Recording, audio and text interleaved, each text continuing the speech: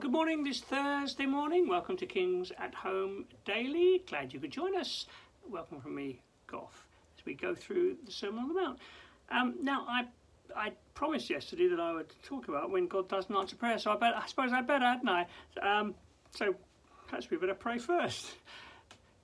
Lord, we can't pretend to say we understand everything, but we do know that you are good. And we do know that you care about us.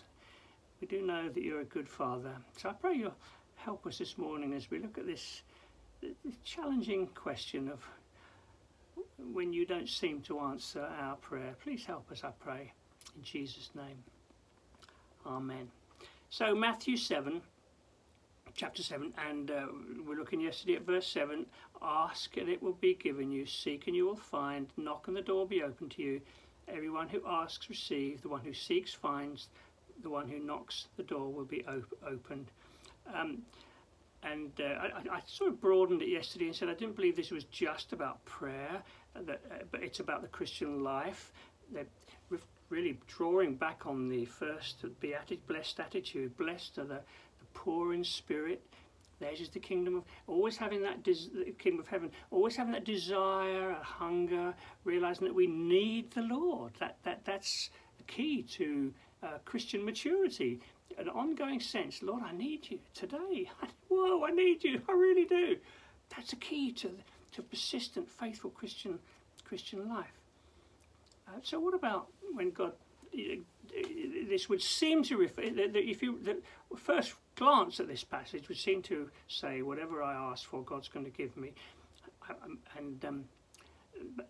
just making the obvious point, it could cheapen the Lord and prayer to sort of a slot machine mentality.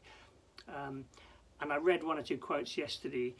Alec Matthias saying, "Goodness me, it would be unbearable if God did everything that I asked." Who thinking of fairy tales? Whose touch everything would turn to gold, and it becomes a problem in the end, doesn't it? Anyway, you wouldn't. It actually would not be helpful if that happened.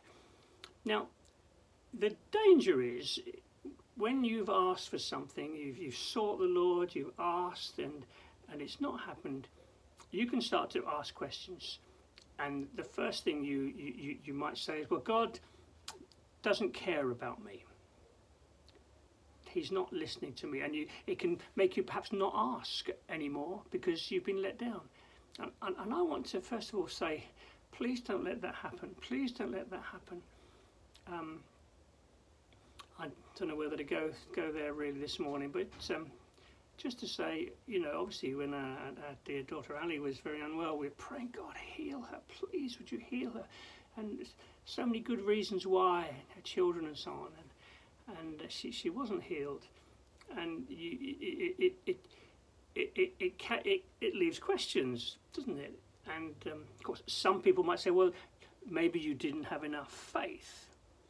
Well, what is faith? Is faith a sort of I think some people think faith is like I'm going to screw myself up. I'm really trying. Yes, I'm believing. Like some kind of attitude of persuasion and working one into not a frenzy, but into a state of mind.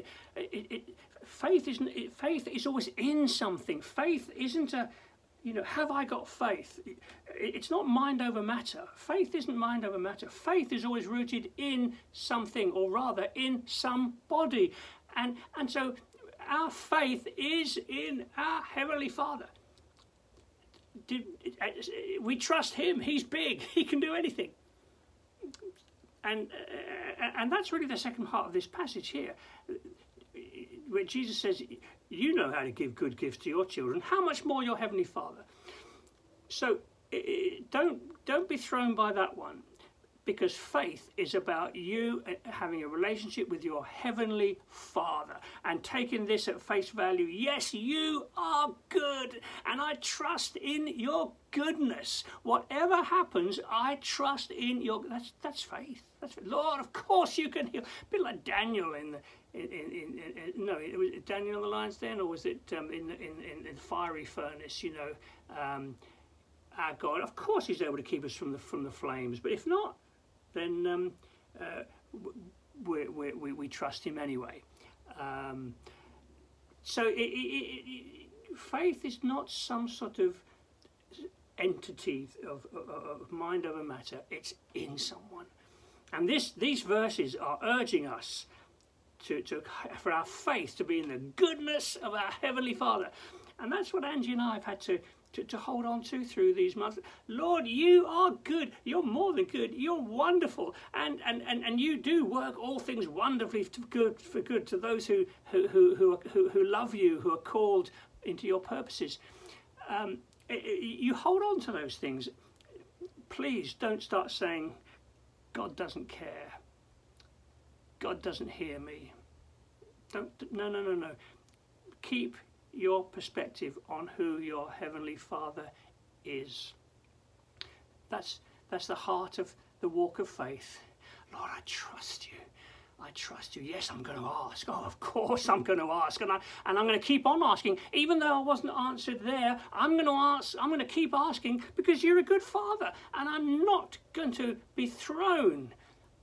I'm going to keep believing you and keep my prayer life going and keep my asking going, trusting that you're a good Father. And I'm sure you've heard that illustration and I don't know. I'm speaking about things I know nothing of now. Crocheting, you know, when you look at the pattern on the front, it all can look beautiful, but on the back, it's all knots and strangeness. And that's a bit like prayer, you know. We're just looking at the back at the moment. We can't see the full picture. And I honestly believe one day we will, by God's grace, we will see the beautiful picture of what He is doing in our lives. And we'll see how those moments of pain and things that were not answered the way we were hoping at the time, we'll see how they've been woven into something beautiful for the glory of God. Okay, so please, if God is not a slot machine, Aladdin, you know, Aladdin's lamp.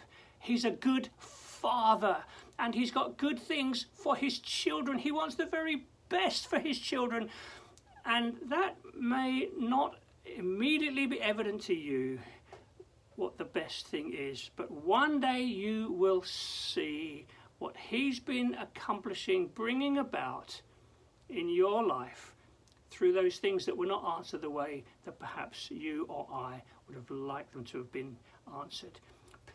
But meanwhile, I want to urge you, don't stop asking. We're being told, keep going, keep believing in the goodness of your Father, the kindness of your Father, remembering that even that you and I, we know how to give good gifts to our children. We know how to do them good. How much more our Heavenly Father wants to do us good, and one day we'll see the full measure of it. Meanwhile, we walk by faith. Our faith in the goodness of our glorious, wonderful, loving Heavenly Father. Well, I hope that helps a little bit. And really the thrust of this passage, keep pursuing God day by day. Don't slip away. Don't be half-hearted. Keep pursuing your good, gracious, generous Heavenly Father who loves to do you good. Lord, I pray for that for us. We can't always see what you're doing in and around our lives, but we ought to say we pursue you. We're going after you, Lord. We're going to keep walking with you and talking with you, bringing our day to you and asking things of you, believing great things of you, and knowing that you are good. So please go with us today, I pray. Bless us, be with us, do us good, I pray. In Jesus' name.